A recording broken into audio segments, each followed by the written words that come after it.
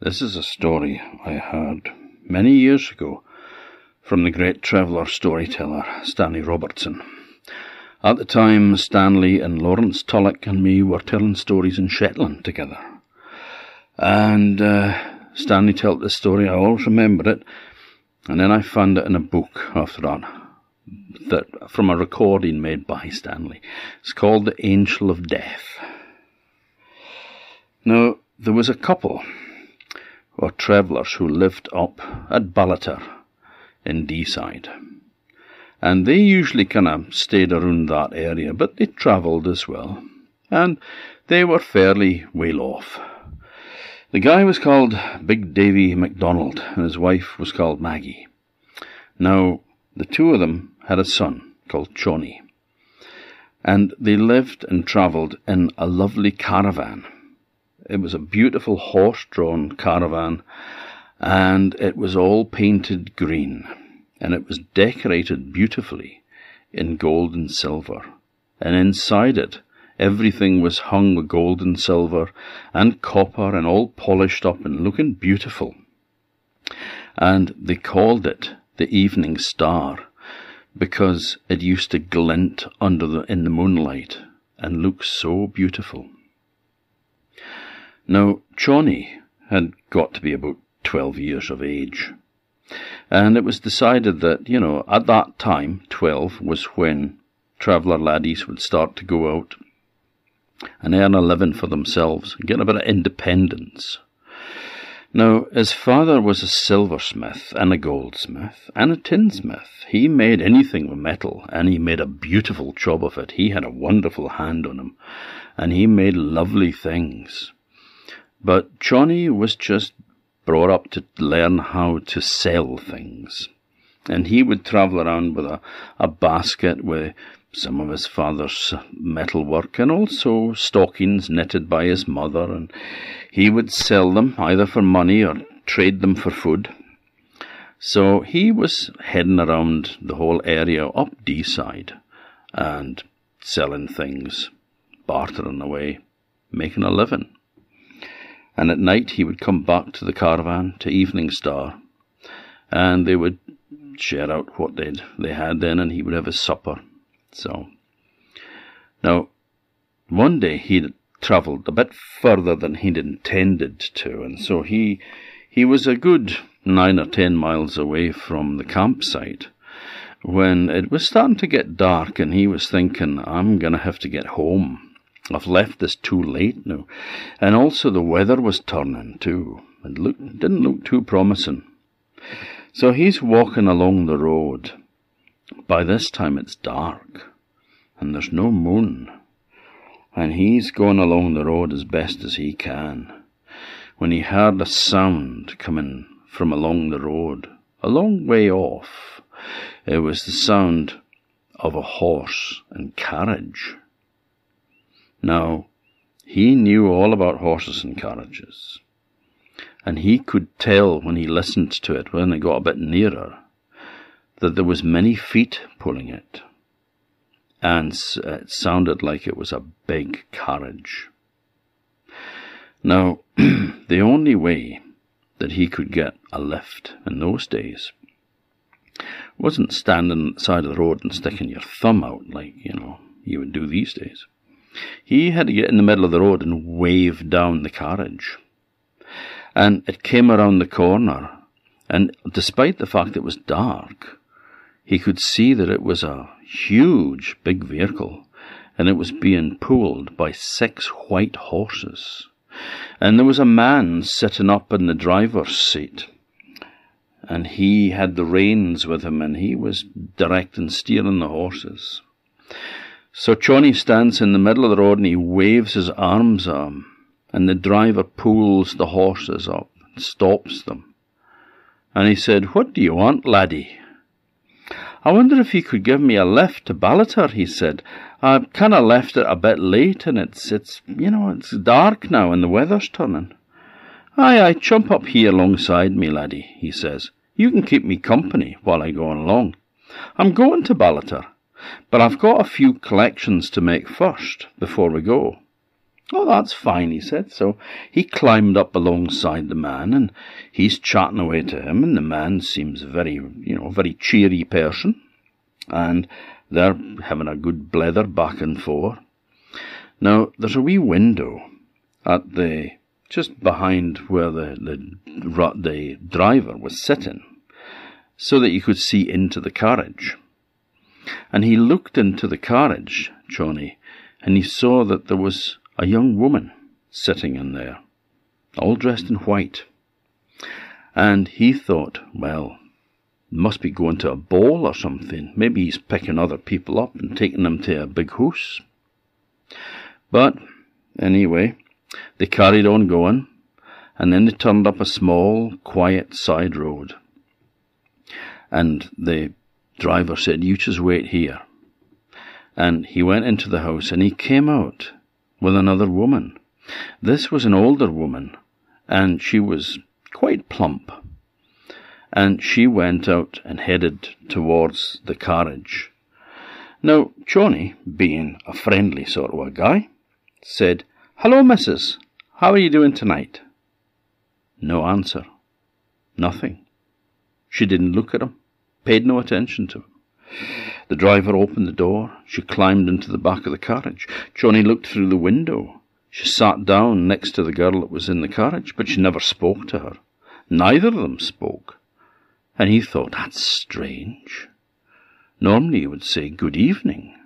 You could ignore me, but the other person in the carriage? Why would you ignore them? Well, anyway, folk are folk. So off they went, carried on along the road. They turned up into another little quiet little side road, little track up to another house. And then the driver got down off the carriage and he went to another house, and he came out, and there was an old man with him. And he opened the door, and the old man climbed into the carriage as well and sat down next to the women. Off they went. They went to another house, and the driver went in, and he came out, and this time he had a beautiful young woman with him. And again she was dressed in a long white gown, and she had long auburn hair all in ringlets. She was very beautiful, and he opened the door, and she climbed into the carriage, took a seat, and then they headed off again, off into the night. Now they'd ridden for a wee while, and they'd turned up another wee side road, nothing more than a track, really. And they arrived at a small cottage. And the driver said, "I'm a wee bit early, Johnny, so you just sit here, and I'll be back out in about 5 minutes. So the driver got down off the carriage, he went into the house, and Johnny just sat there on his own. Well, the night was changing, the weather was deteriorating, and it started a fine mist rain, that fine drizzle that just soaks you to the bone. So he decided that this was getting a bit cold and a bit chilly for sitting up there exposed, because where the driver's seat was right at the front of the carriage, and it was in the open air. So he decided that the best thing that he could do was to get in the carriage with the rest of the people. At least he'd be sheltered there.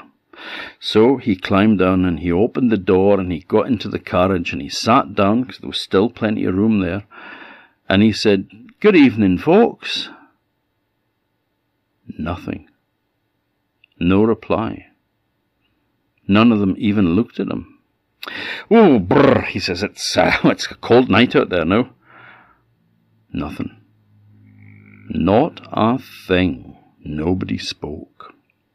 And he looked at these people, and there was something about them that disturbed him a great deal. It was their eyes. Their eyes were glazed. There was no sparkle in them at all. Well, he thought, maybe these are people that are go into a local sanatorium or something. But he decided that there was something about the feeling inside that carriage that he did not like one little bit. So he opened the door and he got out the carriage again, and he headed off to the shelter of the house. He thought he would just shelter under the house and wait there until the driver came back. Now, there was a window there, and was light on in the window, and when he looked through the window, he could see that the light was coming from a tilly lamp that was hanging from the ceiling. And there, in bed, was an old man, and standing at the foot of the bed, there was a woman in tears, weeping away, and standing next to her was a minister. And he could hear the minister saying, "Well, he's gone to a better place now, my dear." And he realized that, oh, what a time to look through the window. The man's just newly dead. And then the door opened, and the minister and the wife never noticed that the door had opened, but in came the driver of the coach. And he beckoned to the corpse on the bed. He beckoned it to come with him.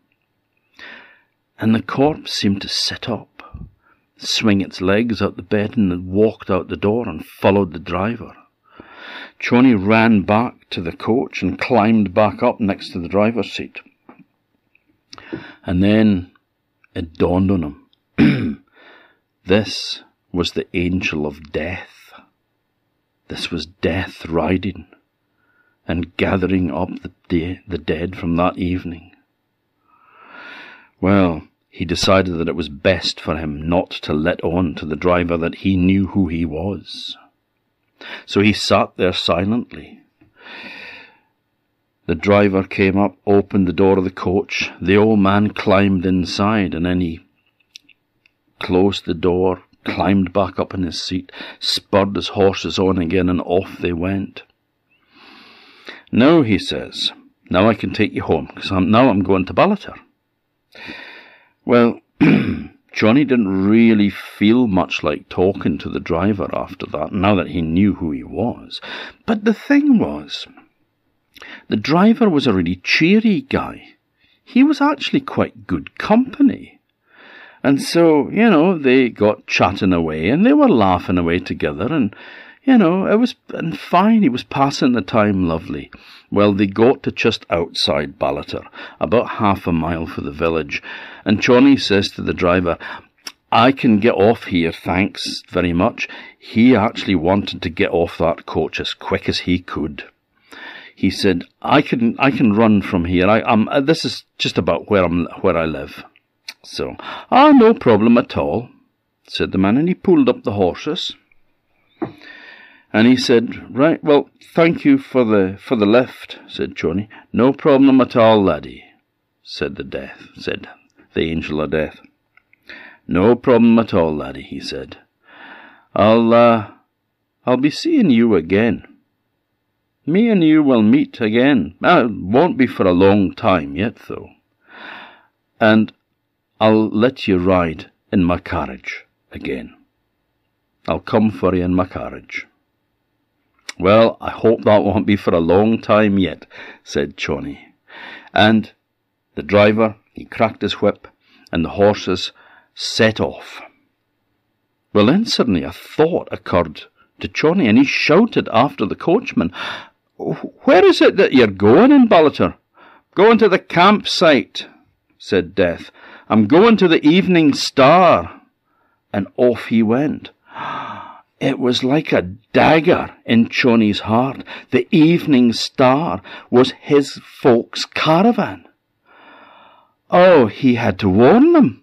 He had to get home as fast as he could. He must warn them that the angel of death was coming for them. And he ran like his life depended on it. Well, his parents did anyway. He knew that much.